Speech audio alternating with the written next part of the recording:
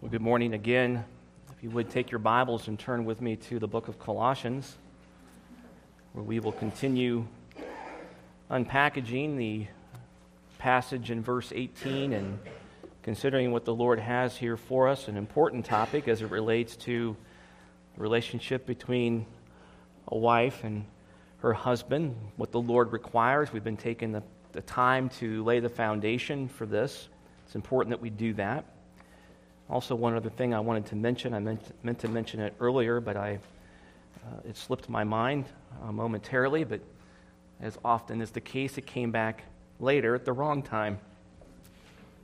But nonetheless, it's there now. The Lord works in mysterious ways, and He is certainly the Lord of salvation. Salvation is of the Lord, and I'm pleased to report that He has worked within our congregation in the heart of Griffin Deckard. God has saved him, and Griffin has reported that to me through his parents, and I am grateful for that.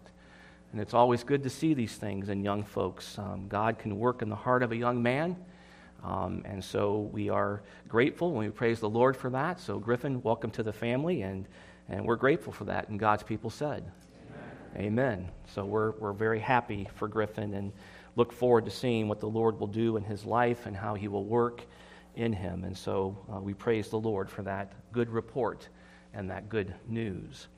All right, so we're in Colossians chapter 3, and we're continuing to work through this. Let's go to the Lord in prayer, and then we'll get into the text today. Lord, we love You. Thank You for this time we have together.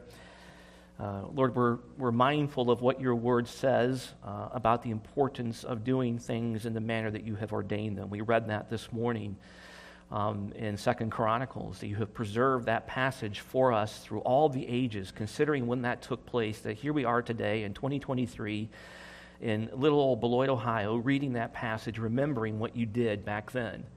There's a reason for that.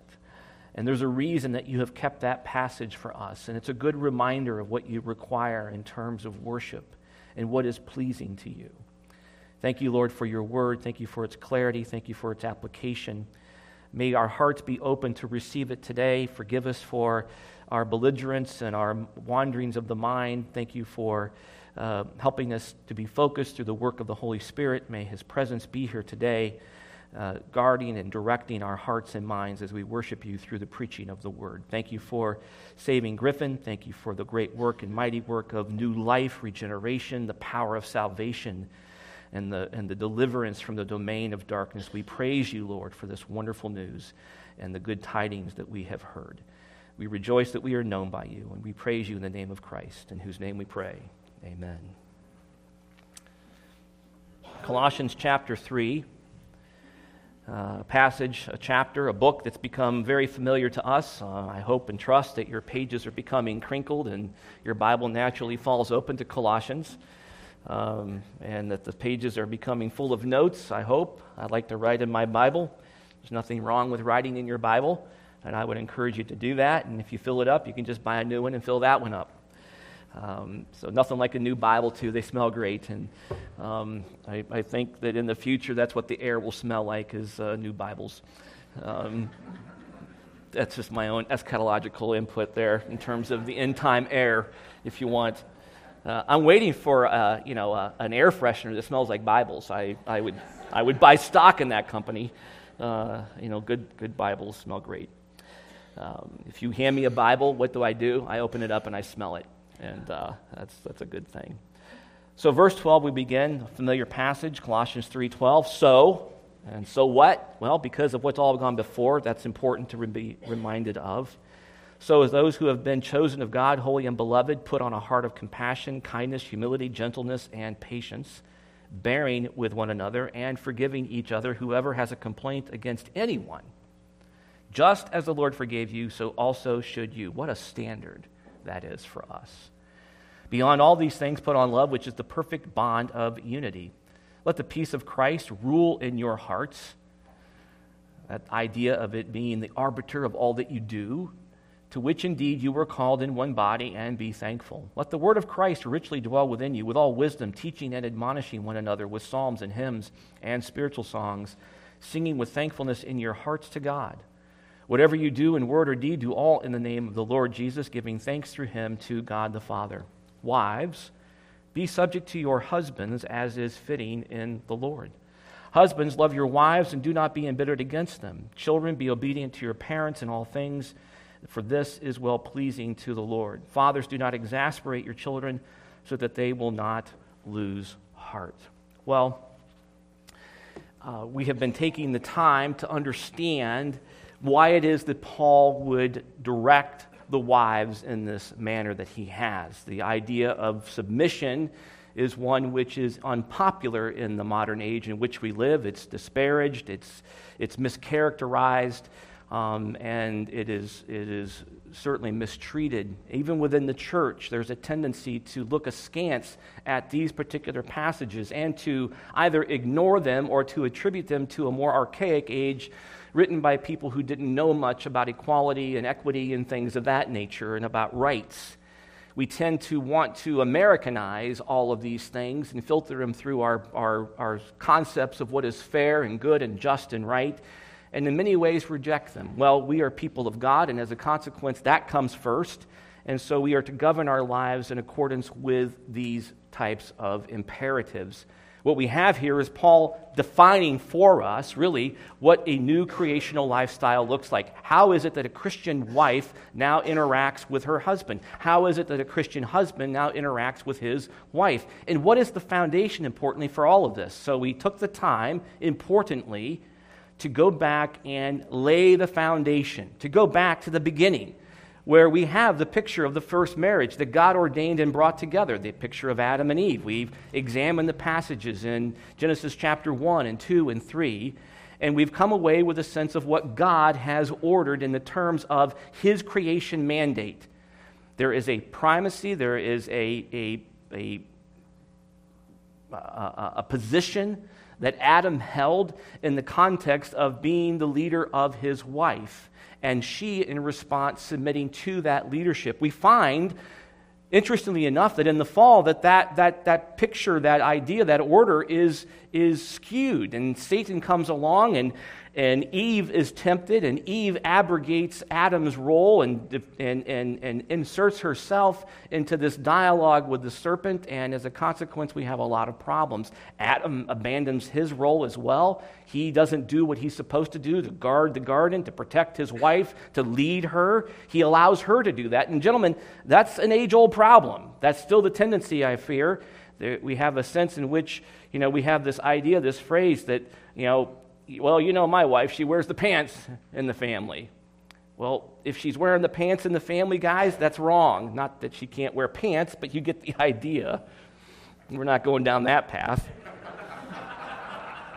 Wow. Might as well throw in sideburns and beards while we're at it, and, can't go to swimming pools or movies either, but we'll talk about that later sometime. But nonetheless, we have a sense in which God has created an order, right? And so we want to make certain that we are working within the context of that order. There's a reason for the order.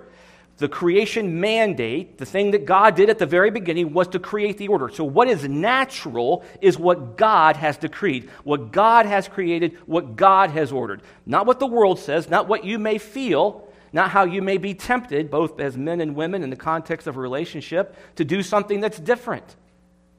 No, the picture is one of headship through the man in the marriage, to which the wife submits lovingly in response to what the Lord has done. So what I wanted to do today is, in conclusion with regard to this passage, and I've just heard a collective sigh from the ladies that finally he's done.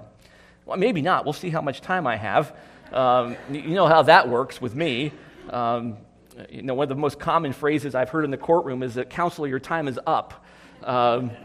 We have little lights on our podiums when we're arguing a case, and the red and yellow and green, and so you get the green, and then you get the yellow cautionary light. Your time's almost up. Then red, and then it flashes at you. Then the judges yell at you. that it's time to sit down. But thankfully, they haven't installed that yet on my pulpit. Sure, we'll have a committee that gets to decide who controls the button that controls the lights on the pulpit. Nonetheless, so we want to consider then, what does this look like practically? Oftentimes people will say to me, well, Pastor, how does this work in my life as a Christian? And so I want to give that to you. I want to make certain that we take all of these things that we're learning, these indicatives, these foundational truths, and apply them in the context of our lives. And I do this with humility and humbleness. I don't offer anything to you in the context of doing either these things perfectly or criticizing you because you're not doing them, but I offer them to you in terms of what God's Word, I believe, says about what the wife's obligations in a marriage would look like in terms of what God has ordered and ordained.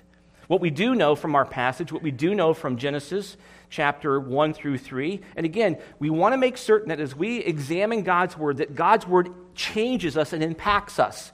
It's going to form our mind.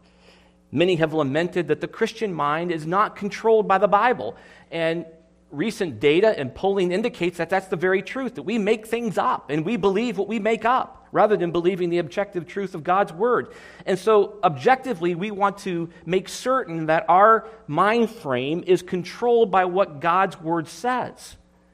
So what do we know about what God's Word says so far about the wife and her husband in the context of that relationship? Well, we do know that the wife is called to submit to her husband and to be his helper.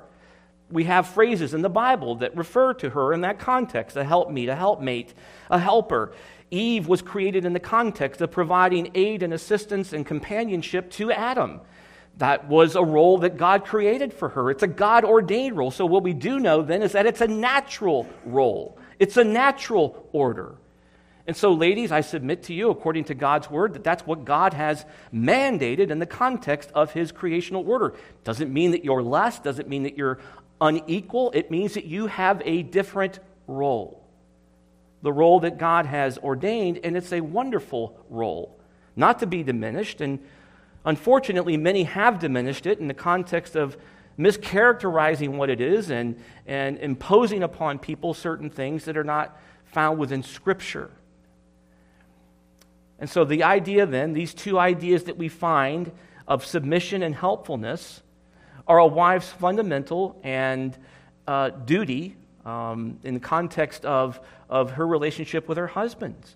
These duties belong to her in her God-given role. There are certain things then that she will do as a helper in relationship with her husband. And these two duties are commanded by God for every wife, and to refuse to give oneself to them is to rebel against God. Not merely against your husband, but against the God of your marriage. And so you need to keep that in mind as we look at these things, as we consider what it is that the Lord has ordained relative to the relationship between a husband and a wife. Well, what does this look like then? Well, we can take these duties, and I don't use the word duty to me in a demeaning way. Oftentimes that word is looked at with a wrinkled brow. I don't want to hear about duty. I don't want to hear about things like that. Can we call it something else? We live in an age in which we have to change all the words to make them more appealing and acceptable. Well, I don't know another word for it other than to call it what it is, and it's a duty. It's a delightful duty. It's one that arises out of a transformed heart, one that's been saved and changed and is indwelled by the Holy Spirit and is motivated by the fruits of the Spirit. And so certainly they are good things. They are things to be honored, things to be understood. And so what does it look like? Well, these duties can be reduced to four kinds.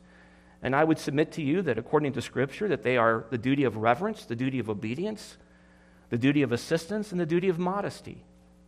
Four things that we can look at, and we're going to take the time to unpackage those and to understand ultimately what Scripture says about them in terms of this idea of submission. So, again, understanding the foundation that we have from Scripture, then we move back over to Colossians 3:18, knowing why Paul has done what he's doing in terms of this exhortation.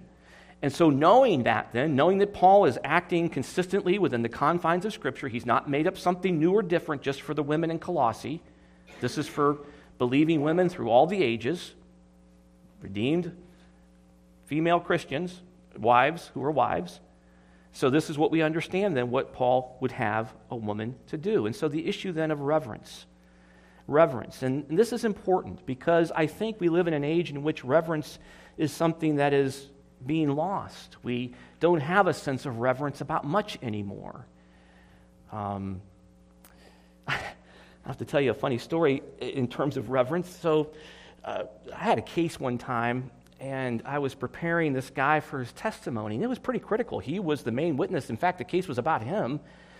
His job was on the line, and it was a big deal. So he comes to me one day and meets me in the office, and he's in full hunter orange.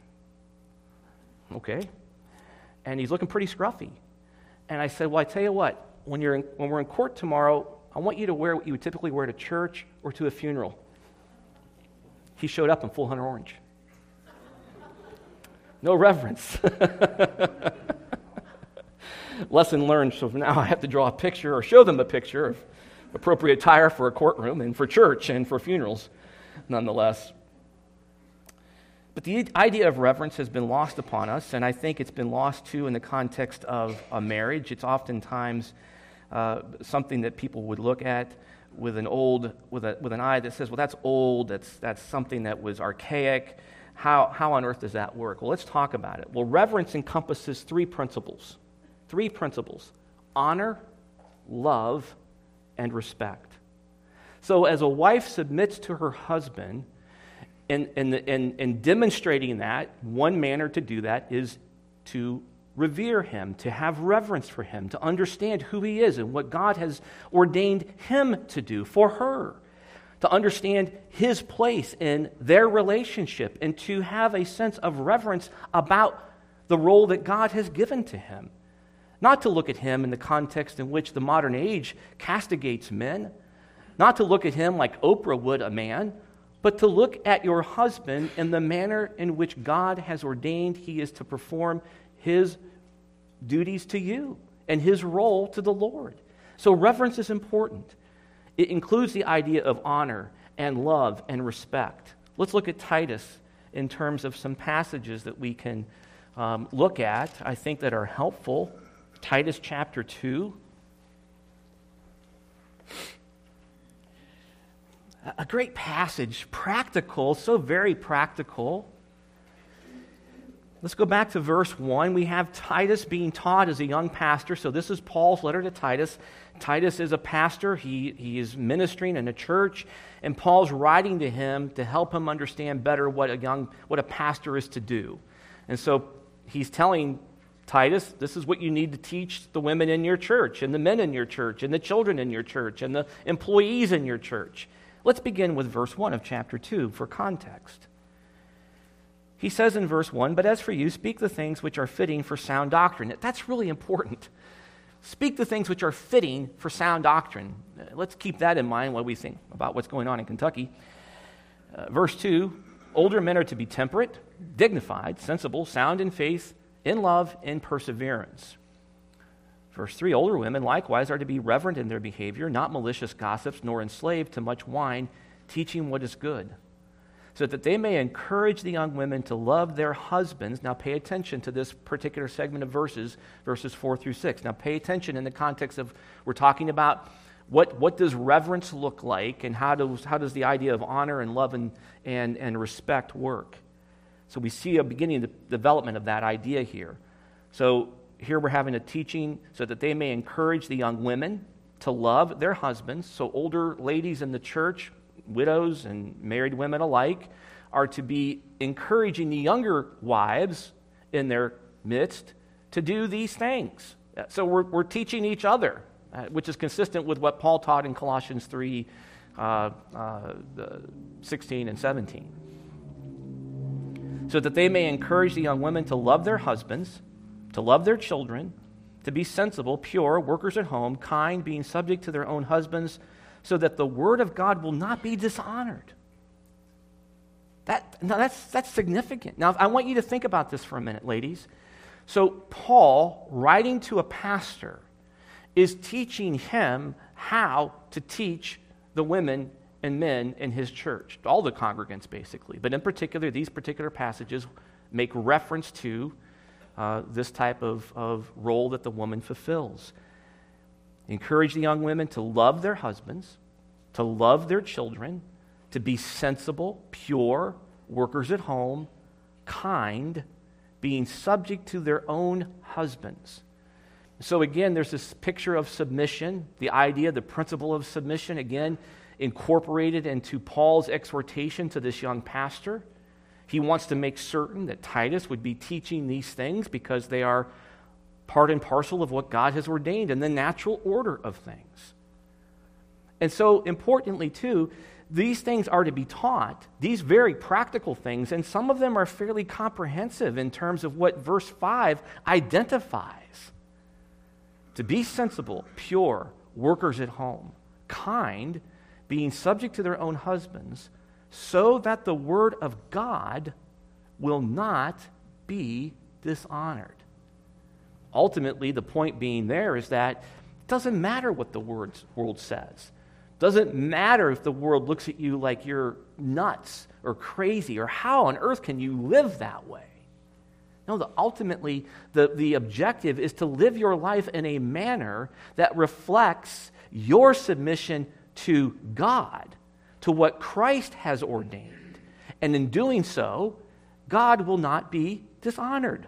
The Word of God will not be dishonored. It will prove, you will demonstrate in your conduct, in your behavior, in the context of your submission to your husband, that the Word of God is true and right and appropriate and honorable, not demeaning in any way. So this is critically important. We lose sight of this because the world has pushed us so hard down the rabbit hole of rebelling against what God has ordained. Eve herself would have violated these very principles in the context of what she was doing. She wasn't being sensible. She wasn't being subject to her husband. She was rebelling against God, and in so doing against her husband as well. And we see the consequences of that. And as a matter of fact, what happened? The word of God was dishonored in terms of that event. And so, again, these verses are important. Look at this passage. 1 Peter. And again, what I'm attempting to do is to give you the practical demonstration of what this looks like in terms of life. And so we understand then that there's 4 ideas that incorporate into the issue of submission: reverence, obedience, assistance, and modesty. Reverence incorporates into it the idea of honor and love and respect. Paul is commending Titus to tell the women to love their husbands. And that's just not a brazen, I kind of like him. No, you love him. I mean, you really love him. Hey, he's your boyfriend. He's your lover. He's your friend. You do stuff together. You like each other. And if you don't, then that's a problem that needs to be rectified within the context of what Scripture ordains. Adam and Eve weren't buddies in the context of just, you're going to help me mow the lawn today. No, they were lovers. There was obviously something that Adam needed that God provided to him in his wife Eve. It wasn't so he could have someone to play chess with. She was his lover. She was that kind of intimate friend with him. And so when Paul begins to talk about the issue of love, it's not this kind of cold, calculated, I'm going to check it off the list, I loved him today. No, it's the idea of a companionship. Remember, the idea of being a helpmate, a helper, incorporates into it the idea of a picture of a loving relationship. If I have to paint a picture, I can. You can read the Song of Solomon. God has painted a picture for you. That's what it looks like. It's romantic. It's fun. It's loving. It ought to be fun. God didn't create something that was horrible, for Pete's sake.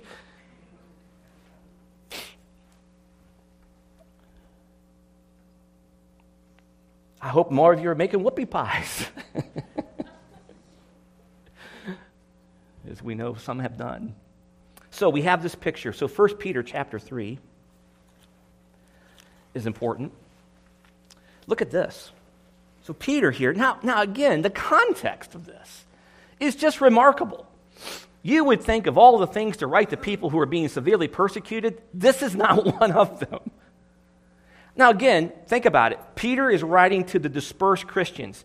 This is a general epistle written to Christians. These particular Christians have been uprooted from their homes in the Roman Empire, mainly in Rome, by the emperor as a means of persecution. They're separated from family and friends and jobs and everything else, property, and they're sent out to the very edges of the Roman Empire.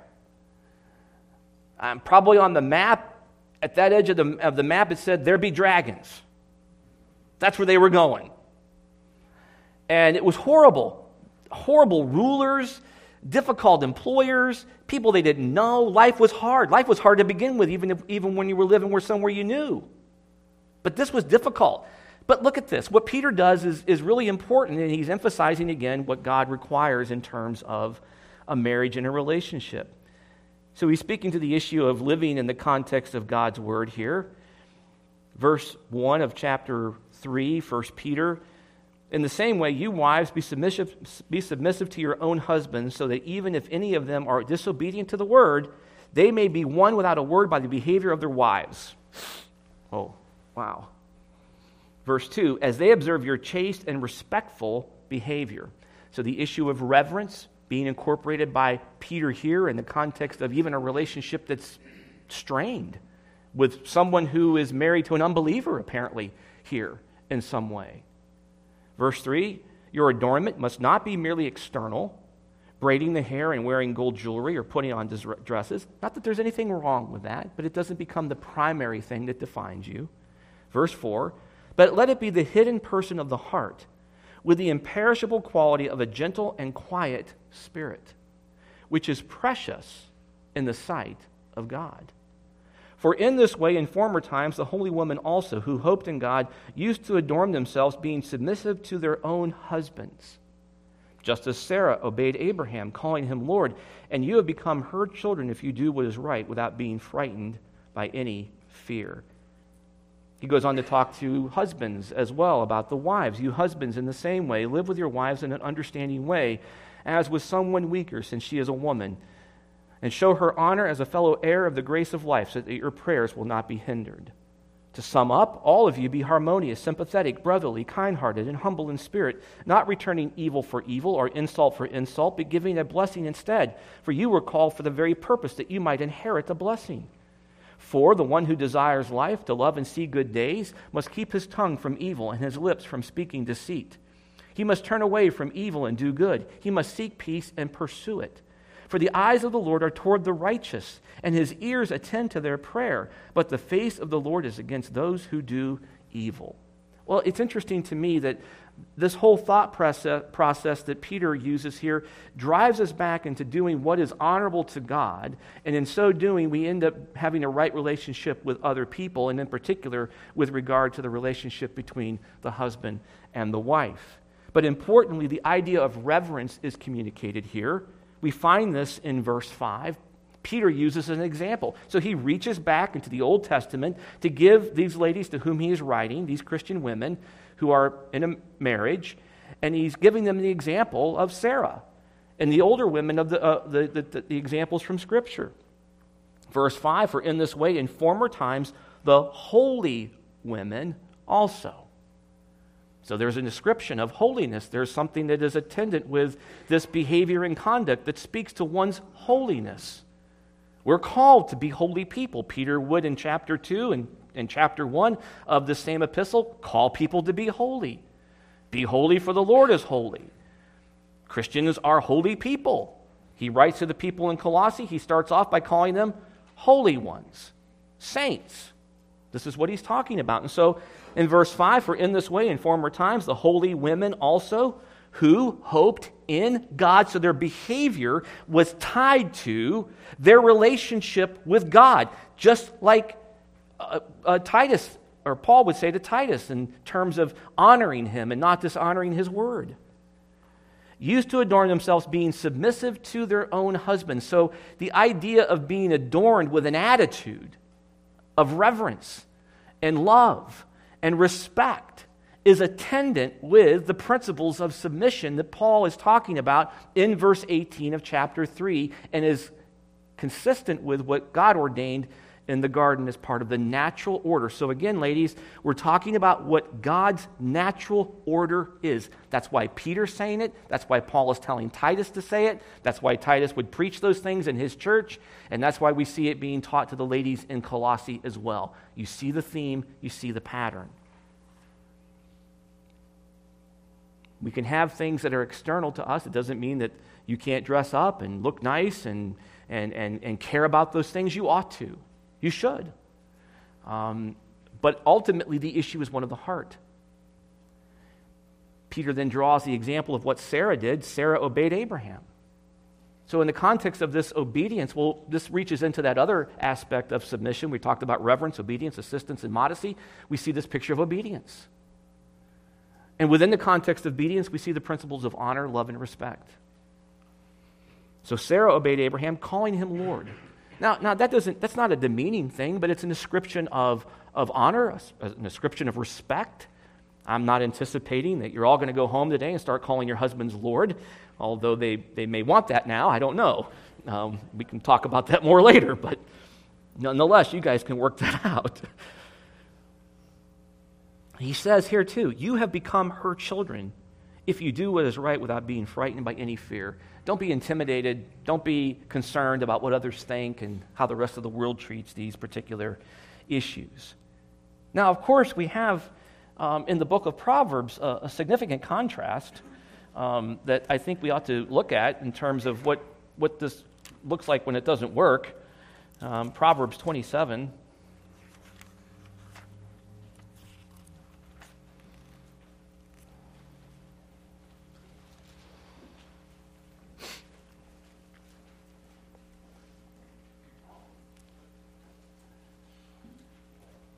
Clearly, what we have here then as a picture is we consider this idea of submission in the context of how Scripture defines it, and we look at the issue of reverence, and we look at the issue of honor and love and respect. It speaks to the idea that there is a demeanor that is attendant with a redeemed woman's relationship with her husband. There is a manner in which she conducts herself that is pleasing and acceptable to him and to the Lord. Ultimately. Of course, the contrast is drawn out for us by Solomon in Proverbs 27:15, where he writes as follows, a constant dripping on a day of steady rain and a contentious woman are alike. Well, and God's people said.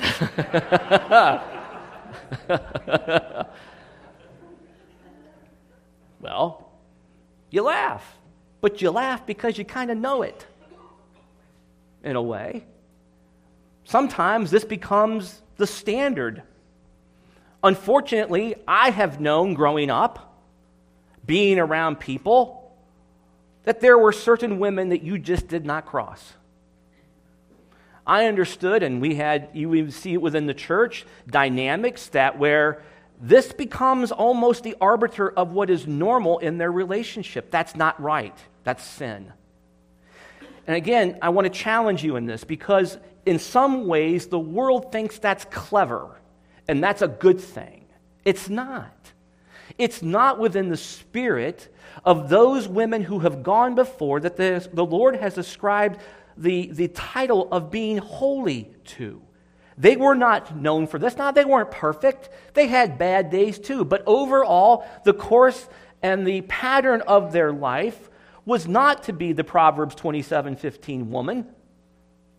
We talk about the Proverbs 31 woman, but I thought it would be appropriate to go to the chapter, a couple chapters ahead and find out about that woman before we get there. You don't want to be this. You don't want to be this.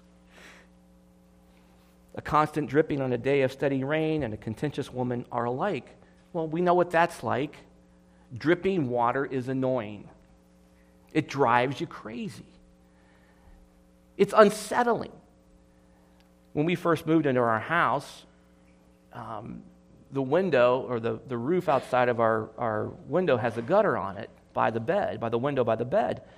And above it is another roof that has a gutter on it on a corner, and it leaked straight down and dripped right down into the gutter below. And man, it hit and it made the biggest sound.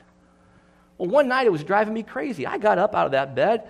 I went and got a towel, crawled through the window in a pouring rainstorm, and put a towel in the gutter so I didn't have to hear the dripping. It was driving me nuts. I don't sleep well to begin with. I didn't need that. So ladies, the challenge is here for you and to be mindful of this thing. These things are written for your benefit and edification, and you want to live your life in a manner that is pleasing to the Lord. I want to challenge you not to be that woman or that couple that is known to have this type of standard within your relationship, that people know you this way. That's not honoring God's word. The word of God is not honored in that. Don't be that lady. Check yourself. Now, you've asked me to be practical. No, I'm being practical. We all know what I'm talking about here. Now, the men are going to get it too on this issue. Men can be overbearing and overreaching, and they can be just jerks sometimes. And we'll talk about that. But for today, we're looking at these issues. And so in the context of understanding what God's word ordains, we see then that the picture of reverence carries with it the idea of honor, love, and respect. Look at what Paul would write in Ephesians. Ephesians chapter 5. Again, look at the theme. You know, it's interesting. Paul's writing to churches. He's writing to believers. You would think that he would pick other topics. Peter's writing to persecuted Christians. He's telling them to hold on and for a little while longer, trust in the Lord. He's coming back. 2 Peter chapter 3, he speaks to the idea of don't give up your hope in the return of Christ. He's coming. And rest in the confidence of his return. Yet he deals with these issues. Paul does the very same thing in Ephesians. Ephesians 5:22, wives, be subject to your own husbands as to the Lord. So again, you may say to me, well, Pastor, I don't want to submit to my husband. I'll say, okay, then submit to the Lord. And in submitting to the Lord, if you're acting in obedience to him, you will then act in obedience to what the word says with regard to your relationship with your husband, and that's where the submission will come in. Now, my preference is that you do it lovingly, not begrudgingly. No one likes it when people do things begrudgingly. You don't like it when your kids do it. You know what I mean. We'll go mow the ditch. I'll mow. He goes out there and he's whamming the mower all over the place, and he doesn't want to be out there. Well, the same thing can be said of this. Again, the idea of tying it back into the Lord is so important. Paul says in 3:18, as is fitting in the Lord. Paul to Titus, don't dishonor God's word. Peter, 1 Peter, use the examples of the ladies who've gone before, the holy ladies of old. Do it in the context of honoring God. And now again, too, Paul to the women in Ephesus. Wives, be subject to your own husbands as to the Lord. For the husband is the head of the wife. I didn't write that. God did. And I don't care if Oprah doesn't like it. God ordained this. For the husband is the head of the wife, as Christ is the head of the church. He himself being the Savior of the body. It's interesting how Paul ties us back into the work and person of Jesus Christ, always doing that. Verse 24, but as the church is subject to Christ, so also the wives ought to be to their husbands in the things you want to be. Is that what it says? No, what? In everything. Now, listen, husbands, that's a big deal now, because your wife gets to know and ought to know that you're a man of God, and that your counsel and that your leadership can be trusted as being grounded in God's word. And that you're going to do what God requires, and that she can rest easy in knowing that you will always do that. Because when Paul says in everything, he means everything, not just some things. It means everything, even in the Greek. It's everything. And so, men, you have to pay attention to that. We'll speak more to that in time. Paul, of course, says in verse 25, husband, love your wives, just as Christ loved the church and gave himself up for her. And so we see here again this picture of reverence. incorporating the idea of honor and love and respect. This is the pattern. This is what it looks like in terms of everyday married life. And so we want to make certain that we're doing things in accordance with what God has ordained and directed. We're not to decry it. We're not to cast it in terms of a caricature, but we're to see it as God's perfect natural order for the home. Well, I'm going to leave it off there, and next week we'll pick up. I've got a few more things to say. I apologize, but I want to make certain that this topic is correctly covered, and that we're having a good sense, a clear sense of what this looks like, because it lays then the foundation for what the men are going to be doing and how the men are to react and to care for and love their wives. And so we want to make certain, again, that correct foundations are provided.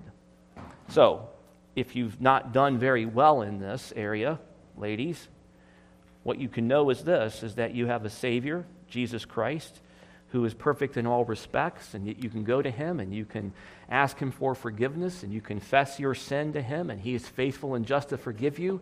And if you do that, you will be forgiven, and it's forgotten. It's behind God in that picture of Scripture. And you move on and you repent. So the picture of repentance is what? To walk away, to turn around, to move in the other direction. And I want to challenge you in that way. All of us need to examine our lives in terms of what we've been studying about this particular topic. All of us do. I think all of us have missed the mark with regard to understanding the principles that God laid for us in Genesis 1 through 3.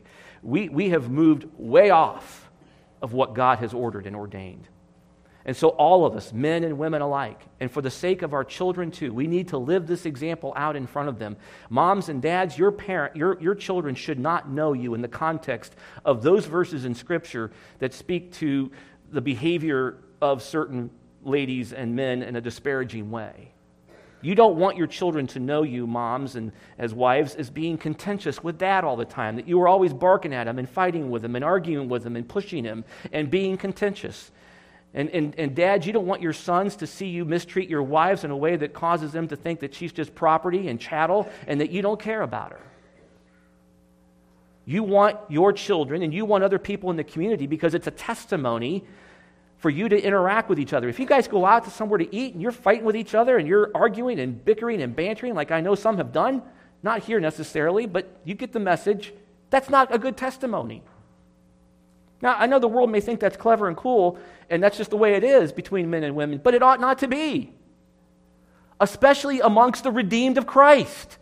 Remember, you're doing all of this as is fitting in the Lord. If you're going out and you're fighting with each other, and that's how people know you, and they don't even want to go with you because it's going to happen, there's a problem. There's a massive problem. And it's on both sides, usually. So, please, make certain that you're looking at your relationship with each other in the lens of Scripture, knowing full well that you'll glorify God in your behavior in the context of what He has ordained, not what you would like to do. And God is faithful to forgive. He can make right and anew. He is the joy of our salvation, of His salvation.